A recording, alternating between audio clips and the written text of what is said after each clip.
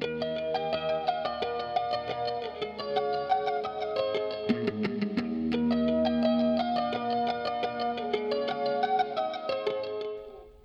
I'm Luke Sonnen. Welcome to the COO Roundtable, powered by PFI Advisors. Here's your host, Matt Sonnen. Welcome, everyone, to episode 49. We are recording this on January 26th, and this is always listeners of the podcast know this. January 26th for me is always a big day in the Sonnen household because today is Eddie Van Halen's birthday. He would have been 68 today. So I wanted to start off by saying happy birthday to Eddie Van Halen. Very important to me. But I'm really excited for this episode. Both of our guests have challenged me to think about the COO role in different ways during our work together and preparing for today's discussion. So I think all of you will enjoy hearing what they have to say. Our first guest is Alex Satterfield from Byron Financial, located in Charlotte, North Carolina. PFI Advisors has worked with Byron on and off for a little over a year now, and we've gotten to know Alex really well since he joined the firm late last year. So Alex, welcome to the COO Roundtable. Thanks so much, Matt. Good to be here. And joining us today from Tobias Financial Advisors in Fort Lauderdale, Florida, is Edgar Collado. I was introduced to Edgar by Sean Kopaczynski. I know a lot of our listeners know Sean, and I've really enjoyed getting to know him. Edgar's bio on the firm's website states, quote, Edgar currently serves as Chief Operating Officer. He oversees the firm's day-to-day operations and procedures, leads compliance, marketing, finance, human resources, technology, and administration processes. Our listeners have heard me say many times that the COO's job description is often do everything around here that isn't getting done. And I think Edgar's bio pretty much sums that up perfectly. So welcome, Edgar, and I'm excited to have you here. Thank you, Matt. Appreciate the invitation. Glad to be here. And we'll definitely talk a little bit more about that. Yes, all of those tasks on your shoulders. So, well, Alex, I'll start with you. Why don't you give us a little bit of background on Byron Financial? Yeah, absolutely. So Byron started in 1985. Our founder, Bill Byron, was really a dedicated insurance and life insurance salesman. And as he got to know his clients, found a niche with clients that were first generation wealth, a lot of business owners, entrepreneurs, and a lot of them needed help beyond the life insurance part of their planning. So in 2005, Bill stood up Investment RIA, and it was really a one-person shop alongside Bill's life insurance business all the way up to 2019. And in 2019, Bill took a step back and realized, hey, there's a lot more we can do for our clients. This whole investment advisory component of our business is the bigger need for our client base and the place to grow. So that became the sole focus in 2019. And at that point, we had around 175 million assets under management. And we sit today at nearly 700 million. So since 2019, that becoming the focus, it has certainly shown in the growth. But we have also a team of soon to be 7 currently. We're looking to hire now, and could be as many as 10, depending on the growth track and everything by the end of the year. Yeah, I mentioned we worked with you guys for a little while now. Tremendous growth, and that's why you were brought on. And we're going to talk a lot about that, the different things that you're trying to institute to support all of that growth. And I know that's on the minds of a lot of our listeners. So you're the perfect guest to have here. Edgar, give us a rundown on Tobias Financial Advisors. Definitely happy to. So Tobias Financial Advisors, we're based in Plantation, Florida. We've been around as a firm since 1980. We actually celebrated our 40-year anniversary a couple of years back. We also had a different founding. We were founded as a CPA firm, or tax and accounting, mainly for business owners. And our founder, at the time kind of realized that a lot of the advice that his tax and bookkeeping clients were getting from their quote unquote financial advisors was pretty bad. So he said, you know what, if they're giving this kind of advice, I know I can do a better job. And he started branching out into the financial planning space. And, about 9 years into it, he did a full conversion and completely got rid of the tax accounting business and converted into more of a financial planning firm, which we are today. We are a fee-only firm, meaning that we really pride ourselves in getting compensated fully based on the advice that we're giving to clients. We have had a tremendous amount of growth over the last 5 years. In fact, our founder decided, just several years ago that it was time for him to kind of let go of the reins and sold the firm to our current owners. We were, in kind of like in the 200 range AUM in 2016, 2017, and are currently approaching 700 million. So we've had a significant amount of growth on the AUM side. We were about 5 employees or 4 or 5 employees, and we're currently at 19. We have a strong foundation in tax and tax planning. So we've invested a lot in building out some of the tax work that we do for our clients. And it's, for us, we see it as a tremendous value add above and beyond what clients can get from our RIAs. Our ideal client, generally, the clients that we really enjoy working with, and we would say our ideal clients are Gen X business owners, entrepreneurs, average AUM of 3 to 5 million. But besides that, from a qualitative perspective, we enjoy working with people who are, they're really smart, they're really strong and leaders in their industries, and just don't have the time to take care of the personal side of things. So most of our clients have been tremendously successful in their business, but consequently have neglected, their financial house. And then we come in and really help them from an estate planning, tax planning, obviously financial planning and investment management to set them up so that they can, be as successful personally as they have been professionally. Great. Both of your firms, tremendous growth in the last 5 years or so. Almost identical growth, roughly 200 million to 700. That's great. So Edgar, you joined Tobias about 5.5 years ago from outside the industry. Why don't you walk us through your career progression to where you are today?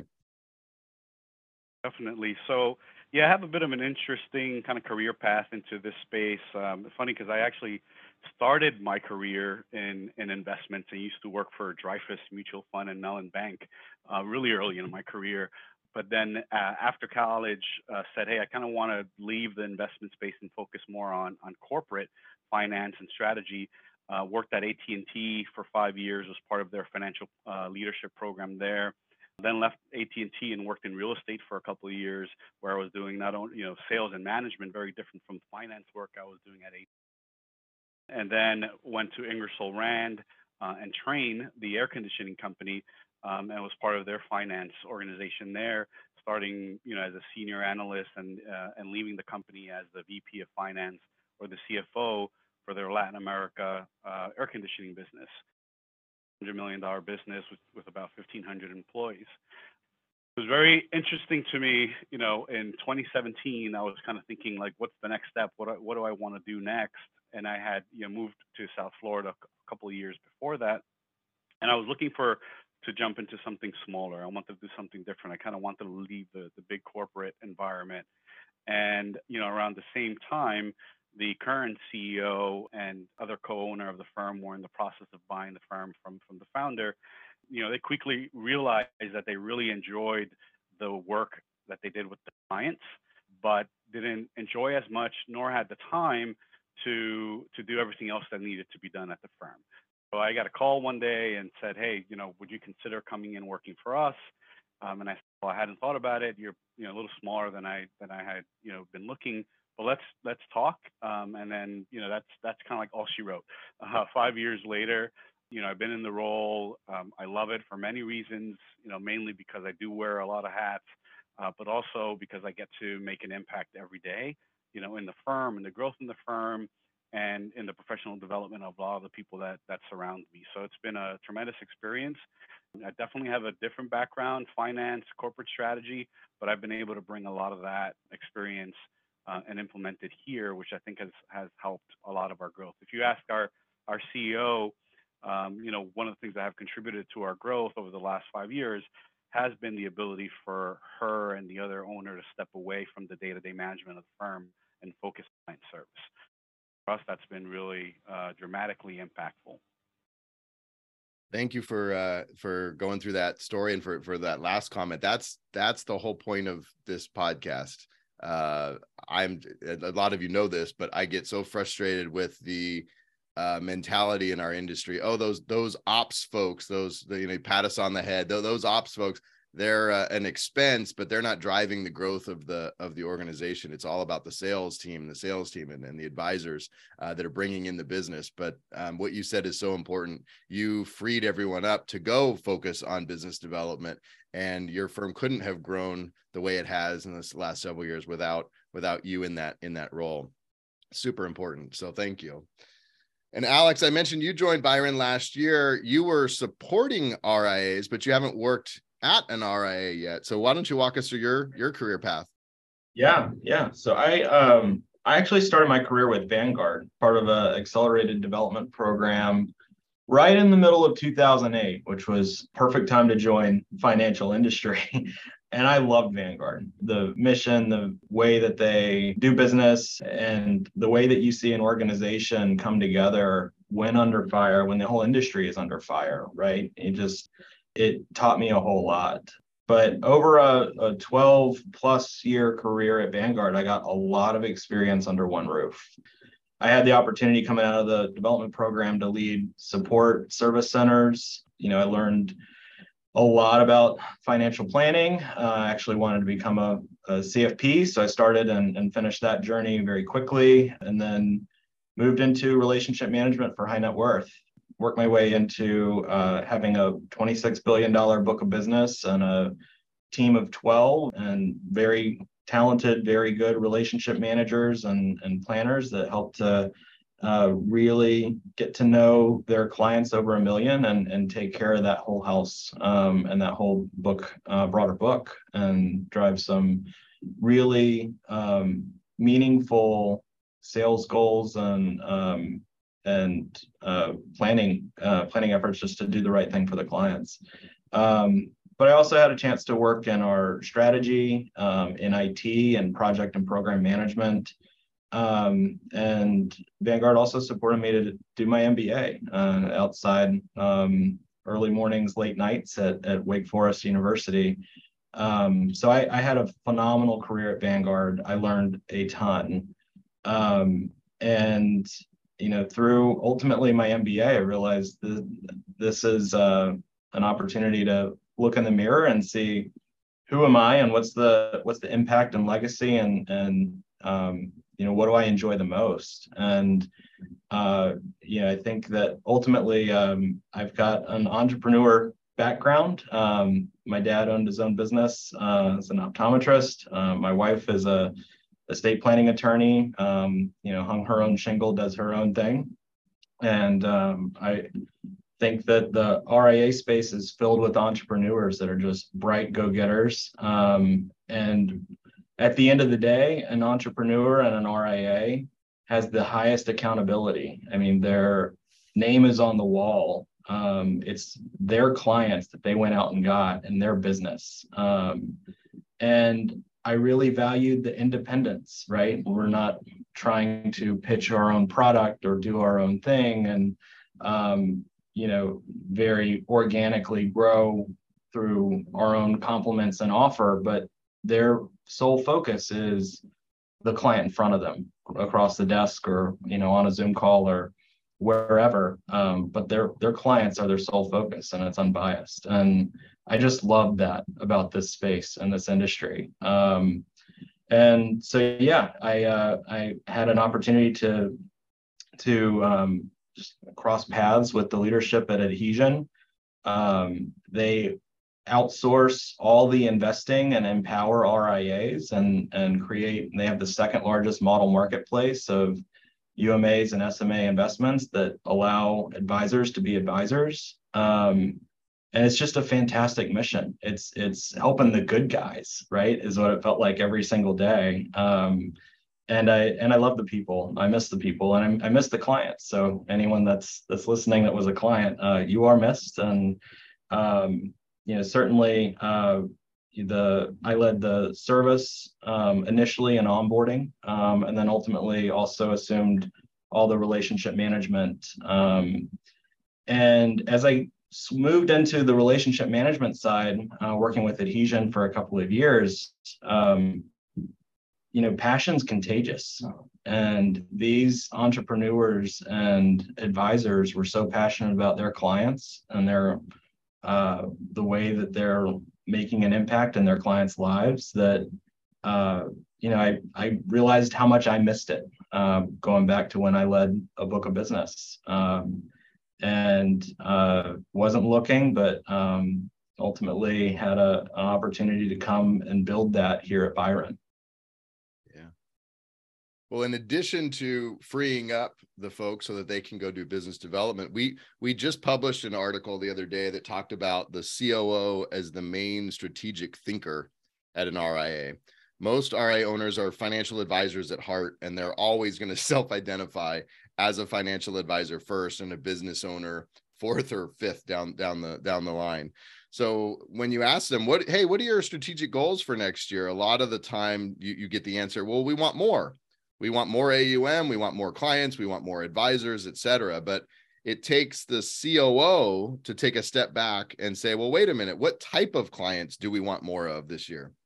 What service offering is going to best attract that ideal client that we've identified? What type of business are we really trying to build here? And these are all incredibly important questions, but in my experience, without a competent COO in place, these questions are often missed.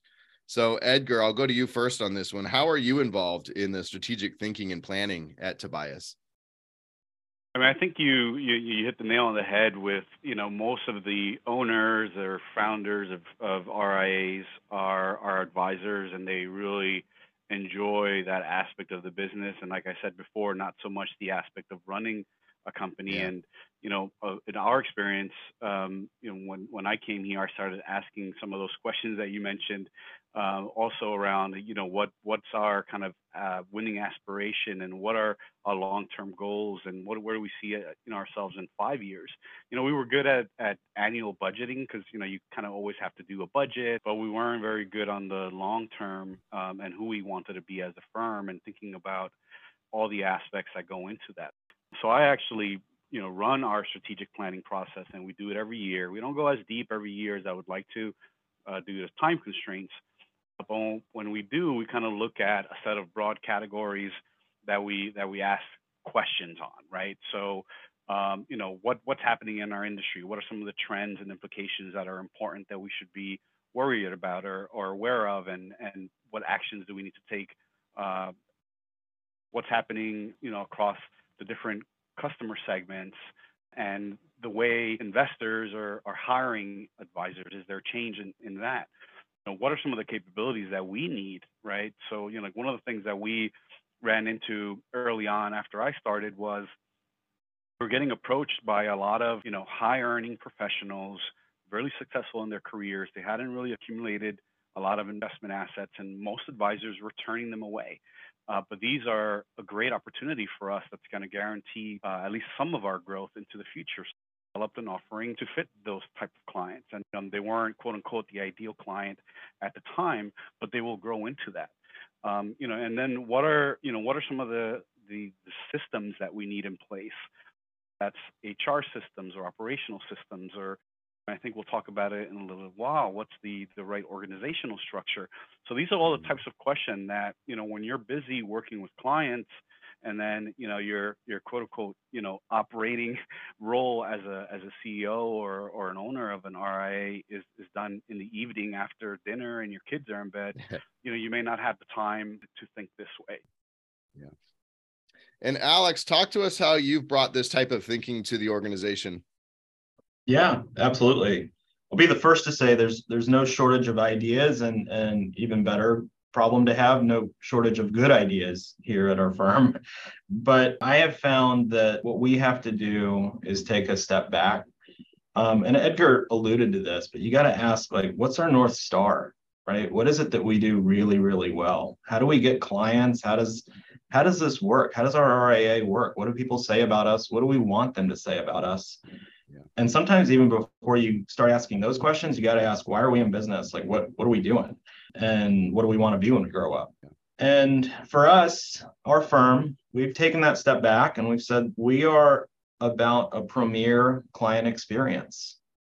I love that. Everyone will say that, but what does that mean? It means we have an lost a client in the last 3 years. Now, I am knocking on wood because that's something that you can always say, but never take for granted, right? All that goes with that. But we just pour into our clients to make sure that they have a total white glove premier experience. And because we do that, we are able to do the follow-up question of, well, who else do you know that's not having a good experience? And we build out our referrals, which then leads to ultimately new business. And with that new business is an opportunity to create yet another premier client experience. It's a simple cycle, but it's worked. It's accelerated our growth and grassroots marketing. But we had to first ask, what is our North Star and how are we going to assess the health of the client experience and the health of our referral network and the health of the new business that we're bringing in terms of quality and quantity of prospects?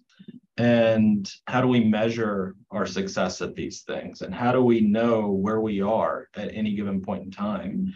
And that's our core business. So we've taken steps back to then say, how do we define success qualitatively and quantitatively and continue to sharpen each of those three elements? And then at the same time, what's happening in our broader industry?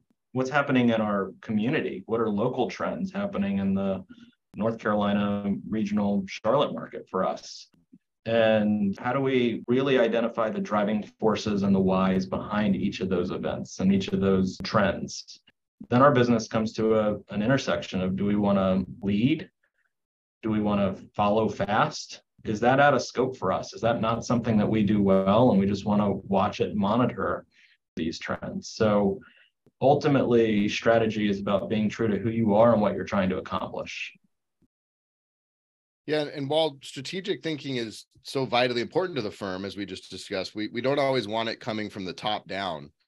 Some of the greatest innovations to the business can come from the employees that are in the trenches every day, working directly with the clients and seeing and hearing what roadblocks are coming up on a regular basis, or just knowing what repeated requests are coming from the clients. So, Alex, how do you get the entire team involved in this strategic planning process? Yeah, I love that question, Matt. I mean, I think this is really a leadership kind of question at the end of the day. And I think it starts with making sure the entire team knows why they're here and why we're here as a firm. If everyone is committed and bought in to that mission, and whatever you're going to do to assess the quality, either numerically or quantitatively, if everyone's bought into the system, it's so much easier. But then as the COO or any leader, as a manager, as a team leader, as a director, where any point in my career, it's my responsibility as a people leader to know how and know their what and know what their struggles and challenges are and know their day to day. And that doesn't come by closing the door in my office. That comes from, regular touch points, one-on-ones. And in those one-on-ones, I probably listen more than I talk. It's probably 70-30. And I don't think I was hired at any point in my career or any point that I'm going to have all the answers. I think it's to maximize the answers from within and from within the team. It starts with that listening, but then it comes with creating places that are safe for those ideas to come together and then be prioritized and then be acted upon with clear assignment of who owns what by when and, how are we going to be better from it. And when that transparency, that line of sight and that empowerment is in, and those boundaries are set with priorities and resources that just allow people to be successful. Passion's contagious, but success is too. And if people are loving what they're doing, they're seeing the results, you can really get it humming, the whole machine. And I think that's, much more about leadership than it is any other skill. And Edgar, I know this has been a priority for you. Talk to us about how you approach this. Sure. And this is, when we looked at the capabilities, like I mentioned before, that were important, one of the ones that kept coming up was the team's ability to really think and act strategically.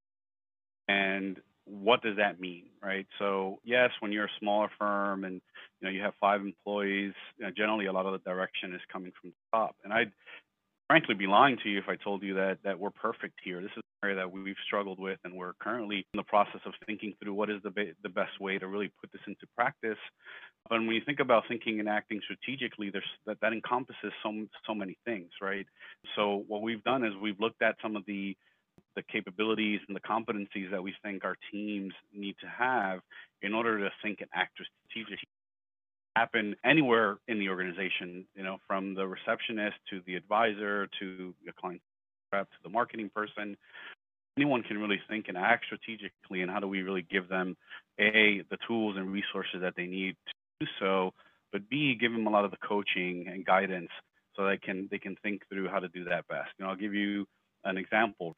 The use of data, right? So, if you're coming with a decision and saying, hey, I think we should do this, I think we should enter this market or this or that, back it up with some data, present and share data that's, intellectually honest and is not necessarily like an opinion. The other aspect of this is around the communication. And we don't do a great job this, but we make an effort to communicate to the team what are our strategic goals. Sometimes a lot of these conversations happen in a closed room with 2 or 3 people. If that's happening in your firms, then there's no way the rest of the team can truly be aligned to your strategic goals if they don't even know what they are. One of the things that's also equally important is the ability to kind of have an open and honest communication in the company and at the firm, and realizing that some of the capabilities and some of the ideas that are going to come from in regards to new strategies, in regards to the execution of priorities and initiatives that you have, and even how to prioritize and what you should focus on is going to come from a lot of places in the organization. So providing the tools and the resources and really giving the team the ability to speak up when they think something is not right, I think are truly some of the things that are going to help an organization set themselves apart, and realizing that all the ideas don't have to come from the top, and allowing the organization to share those ideas and providing some sort of feedback loop is going to have a big impact. The other thing that we've done too is, we've invested in our team so they can develop these skills. We took some of our advisors last year and we sent them to leadership training and management training. One of my advisors is currently getting their MBA. So, we're being very proactive about trying to develop these capabilities in the organization. And as we grow and as we start delegating things to other people, it's going to become more and more important. I think that's exactly right. Edgar, I think that's awesome. And I think you bring up really good points. I mean, one thing I would add to that is as we go through managing and actually setting the expectation that you can contribute from any chair, it's also important to reward that, like when you see it, and to do that publicly. One thing that I've seen done very, very well at Vanguard in particular is if a new idea comes up, they would reward that on the spot and celebrate it. And, it would be a new story that kind of goes around the before, the after, the impact that this person had. It frequently didn't come from top down.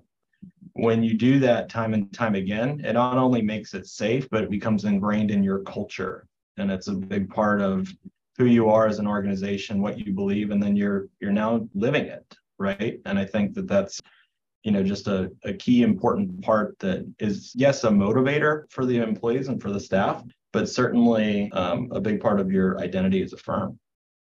Great. Well, Alex, as you did your assessment of the firm when you first joined, I know you came up with a long list of things that you wanted to improve or to tweak or to implement.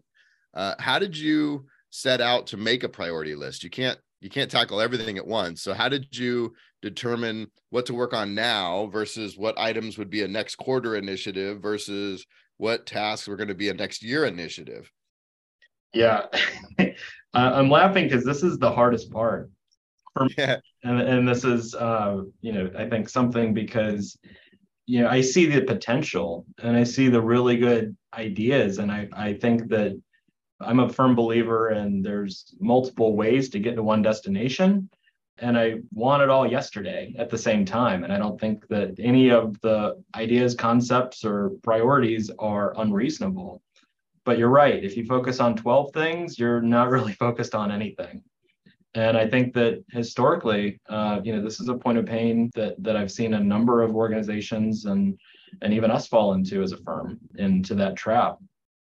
What you have to do is take a few steps back and ask, why do we need to focus on this? And why is this a priority? And first you vet it and make sure that it lines up to your North Star that I talked about earlier, and kind of the core of your business.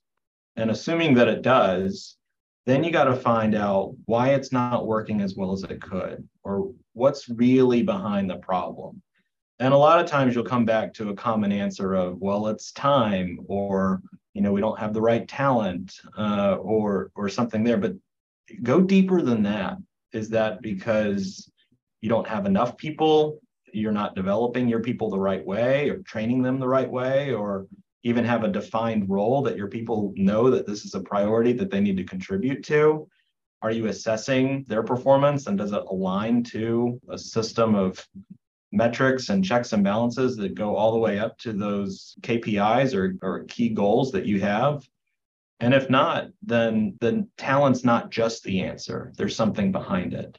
Or time isn't just the answer, or wherever you come to the conclusion, there's a root cause behind it.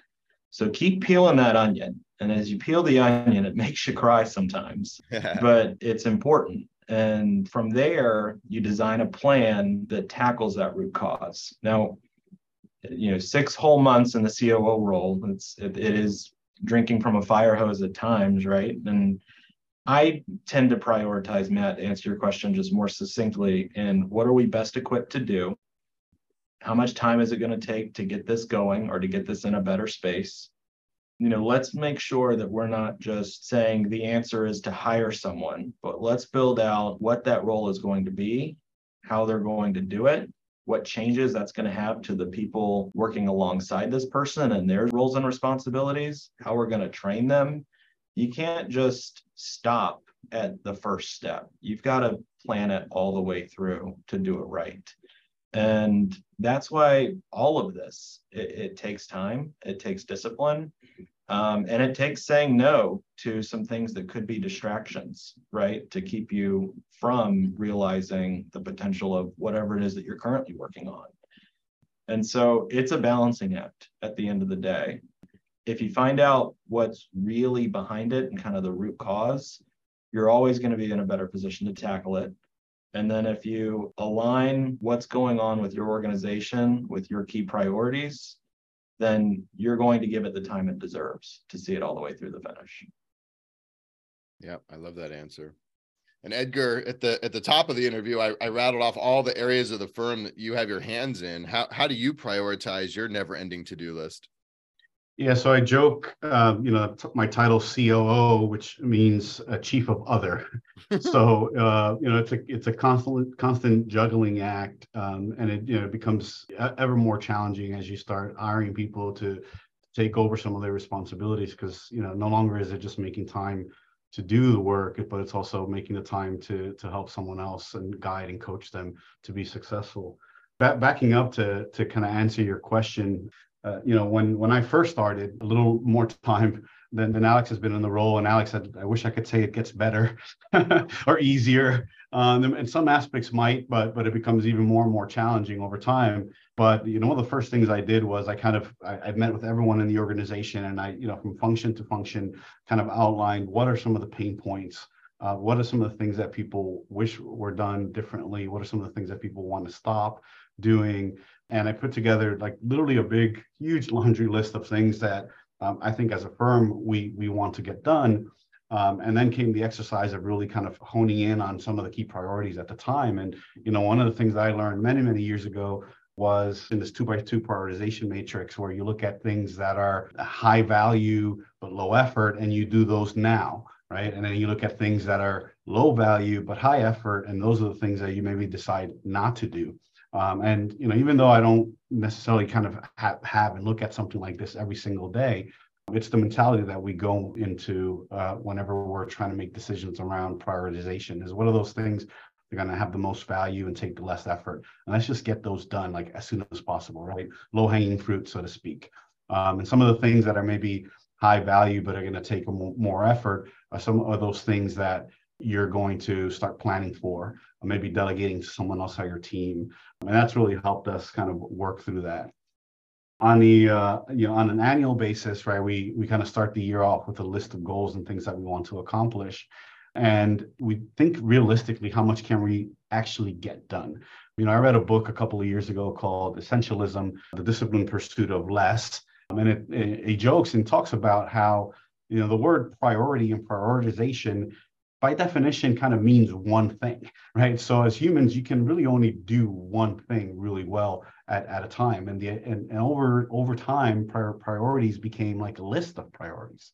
So, we always focus is what is that one thing that needs to get done now, whether that's, day-to-day things like, okay, we have to update our ADV. So for these couple of weeks, that's what I'm working on. That's my number one priority.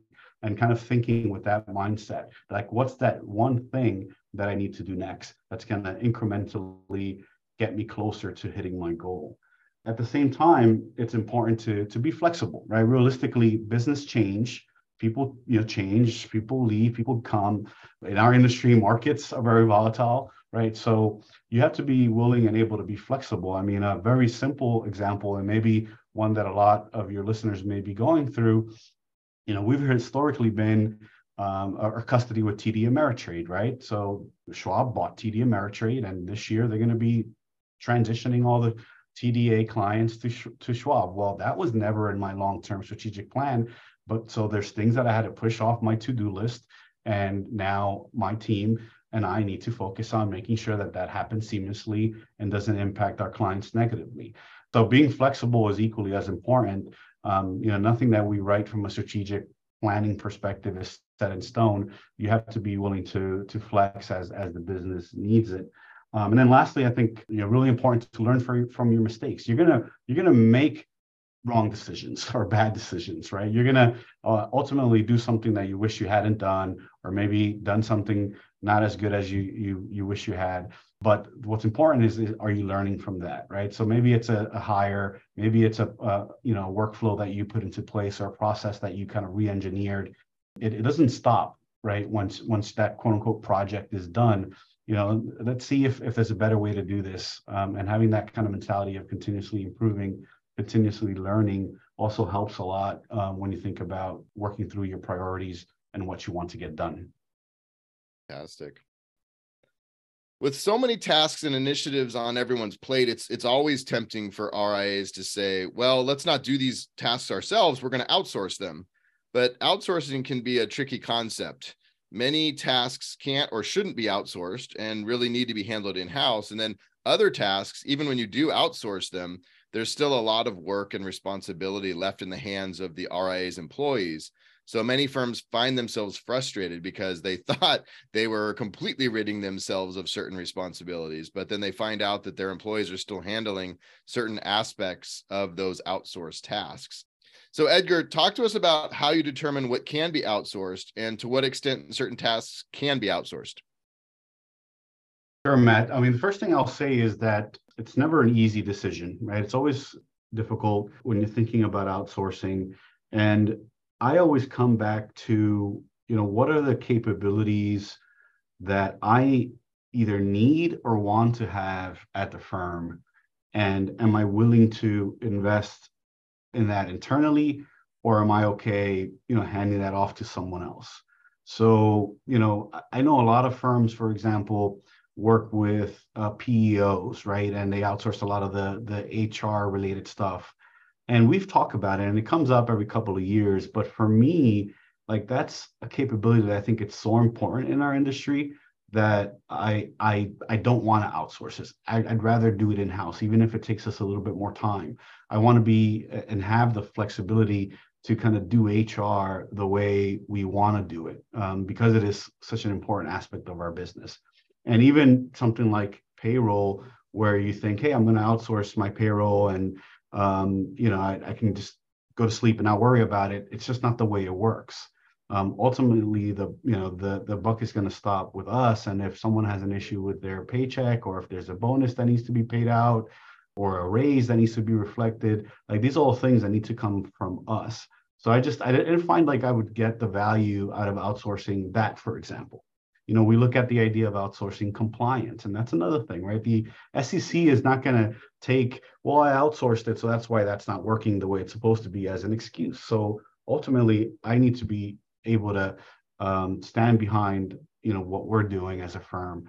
There are some things that we've outsourced, but I'll tell you, marketing, for example, we outsourced a lot of the marketing initially, but at some point, we came to the conclusion that while we enjoy and we do work with an outside firm, we were missing something.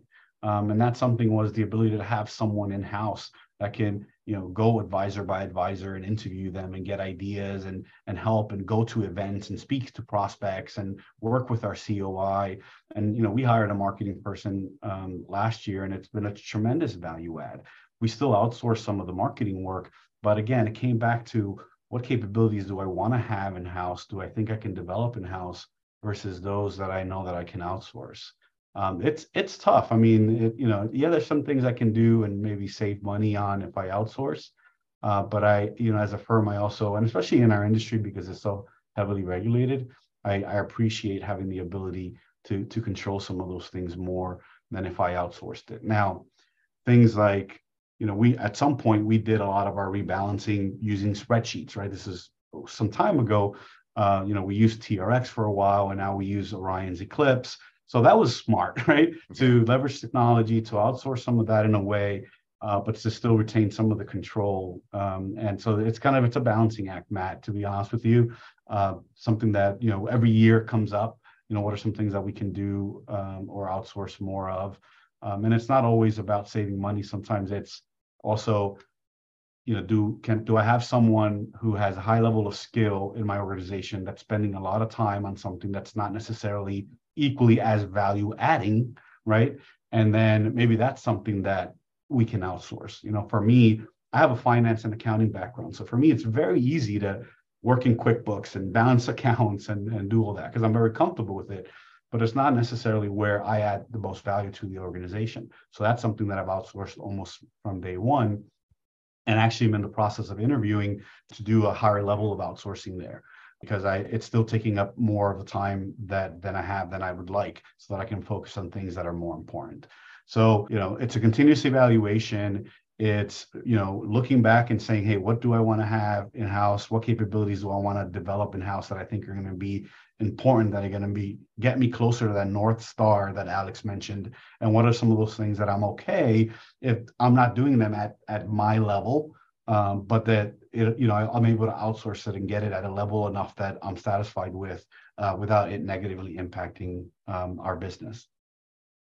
And Alex, coming from Adhesion, I know the story there is very much, hey, RIAs, outsource your investment management to us. So I know you're very familiar with the concept of outsourcing.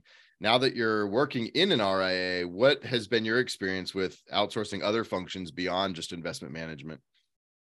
Yeah, no, I think it's a great question. And, I would actually go back. I mean, I think Edgar's and I's background is very similar because we came from large organizations where we're managing leaders of leaders, teams of teams, likely had dozens of people. And going from that to an RIA that is 7 now, soon to be 8, it is a shock and it's different. But one thing that I noticed when I was considering coming to Byron was we're 7 people. I'll be number 7, but we do have a PEO. We do have, outsourced partners with, trading, our bonds and fixed income and different specialties and different things that we do, marketing. We have a lot of partners that get us through. And you almost have to think of each of those partners as your own employees. And what do you do with your employees? I like to have a quarterly review. 2 of them are informal and 2 of them are relatively formal, like check-ins. What are you supposed to be doing? What are the goals? What are the objectives? How's your performance? You have to manage your vendors and your relationships that same way. So while we're short in terms of headcount, the way you manage and set expectations and really know what you're getting into you should have vendor quarterly reviews. And honestly, I learned that from Adhesion because I was on the other side of that table having presidents and COOs interview me about why they should stay with Adhesion. Sometimes it would be an annual, sometimes it would be every 6 months, but that's where I really got to build that relationship and strengthen it and showcase the value that by outsourcing this, here's what you're getting. And so much of it, I think, gets back to what are the elements of your core business? For us, it's experience, referrals, and getting new business, right? And so there's different components of that. You wouldn't never outsource anything that lines up directly to those things, but everything else, it's worth that consideration. I think Edgar brought it up perfectly of what are the capabilities that you need and have to have, but then it's what's the best path to get it. You're going to interview any person that you want to bring in and hire full time. Edgar says he interviews his vendor relationships and prospects, and that's exactly how you have to think of it. You have to interview them too, but you also have to check in and make sure that they're going in the right direction. Yeah. And you have to recognize, look, whoever you're interviewing as a vendor, that's their sales team. It's their professional interviewer, right? They are the pro at interviewing. So you've got to go a step past that with your due diligence to make sure you're on the same page with a reasonable set of expectations. Yep. Because that's how you have a truly long-lasting, durable partnership with those terms. And that's what you want. You want a partner. You don't want a vendor. And this space, being largely open architecture, has a lot of choices out there, sometimes a paralyzing amount of choices. But it's not so much about did I choose the right one? It's also, am I managing them the same way I would manage this in-house, right? With the same expectations, the same checkpoints to make sure that I'm getting what I need. And you have to assess that periodically. Well, one last question I'll throw out to both of you. Our listeners hear me say all the time that I believe 75% of a COO's job is HR. It's determining which employees are filling which seats, when to hire new employees, how to fit those new employees into the existing team and make sure everyone understands their specific role and responsibilities, et cetera. So Edgar, how do you get the right people in the right seats? Yeah, that's a good question. I mean, going back to what we just talked about, outsourcing and all that, I mean, another aspect of what we looked at, and actually we looked at this when I first joined, when we did our strategic plan, is what is the right organization structure? Even about, you forget about the right people in the right seats, is how do you determine what are those seats, right? So that's the first question. And what's that structure that makes sense for you? So we looked at and evaluated all the different possible reporting structures, in our industry, right? From traditional kind of vertical organizations to more horizontal ones to the strategic ones. And then there's, Angie Herber's diamond structure, which a lot of your listeners are probably familiar with. Yep.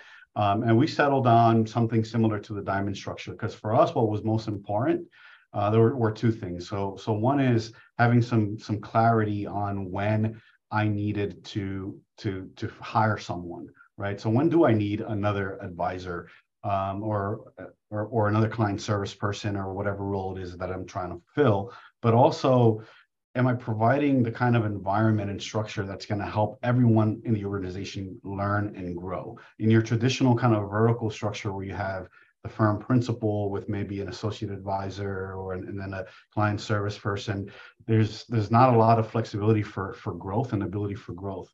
So for us, it was about first defining the right structure. And then it's defining those roles or those seats as well as you can, right? What are some of the capabilities that you need? What are some of the background and experience, credentials, et cetera, that's required for someone to be successful in that job? I'll tell you, for us on the advisory side, we have a pretty well-defined career path that says, here's where you're starting in the organization, either as a paraplanner or as a client service associate. And here are the things that you need to get to the next step, the following step, et cetera, along with a list of capabilities that you have to develop or be working on in order for you to hit that, go into that next level. And we use that not only internally, but we use it externally when we recruit as well. So if this is the role that I'm trying to fill, if it's a diamond that I'm trying to build, or I'm missing, first base or a home plate on a diamond, it clearly defines who and what kind of experience and background I need to fill that seat. And that's for us has been really, I would say, life-changing in many ways, because it's given us the ability to help people grow and develop and give them more autonomy and responsibility. But B, it's freed up some time for our more senior advisors to do other things that are going to contribute to the firm's goals and growth. And Alex, talk to us about the HR component of your job. Yeah, absolutely. So, I think Edgar's spot on that you first have to define the seats, and then you have to define how the whole organization and collection of seats are going to work together. Edgar, you got a lot of really good points in that and a lot of wisdom. I think that you also have to make sure, in addition, that everyone is bought into the why, but that there's transparency as to why I'm here, what I'm doing, and how I'm doing, and how what I do every day contributes to our broader mission.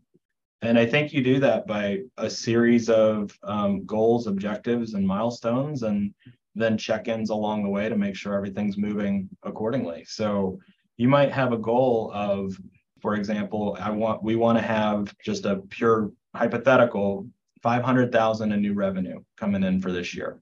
And so if that's the goal, well then to get there, how many leads do you need? And to get there, how many new appointments do you need? First new scene pitches. How many clients do we need to close and within our ideal client market? So if you have accountability and everyone's able to see, hey, I helped hit this revenue target, and I, make it fun, right? And reward along the way, but also I helped hit it because I was responsible for the leads, and I got us 200 leads that got us the 15 new clients, or whatever the numbers are, right? It's going to be different for each firm, but everyone being able to see not just the right seats and how they work together, but also their in contribution to the big picture. I think that's what continues to just motivate and keep people there. And it's the COO's responsibility to make sure everything stays on track and that you have vetted out what needs to be successful at every angle and who's going to be responsible for that component of success, and how do we make sure that they're trained up and ready to perform in that role so that ultimately we're able to meet that objective. And so I think that is really critical. It's not just right people, right seats. It's making sure that it's managed along the way. Well, this has been a fantastic conversation. Alex and Edgar, thank you both for spending some time with us today and sharing your knowledge with our listeners. Thank you. My pleasure. Thank you. Thanks for having us. Great. Well, that is a wrap on episode 49. We will talk to everyone soon.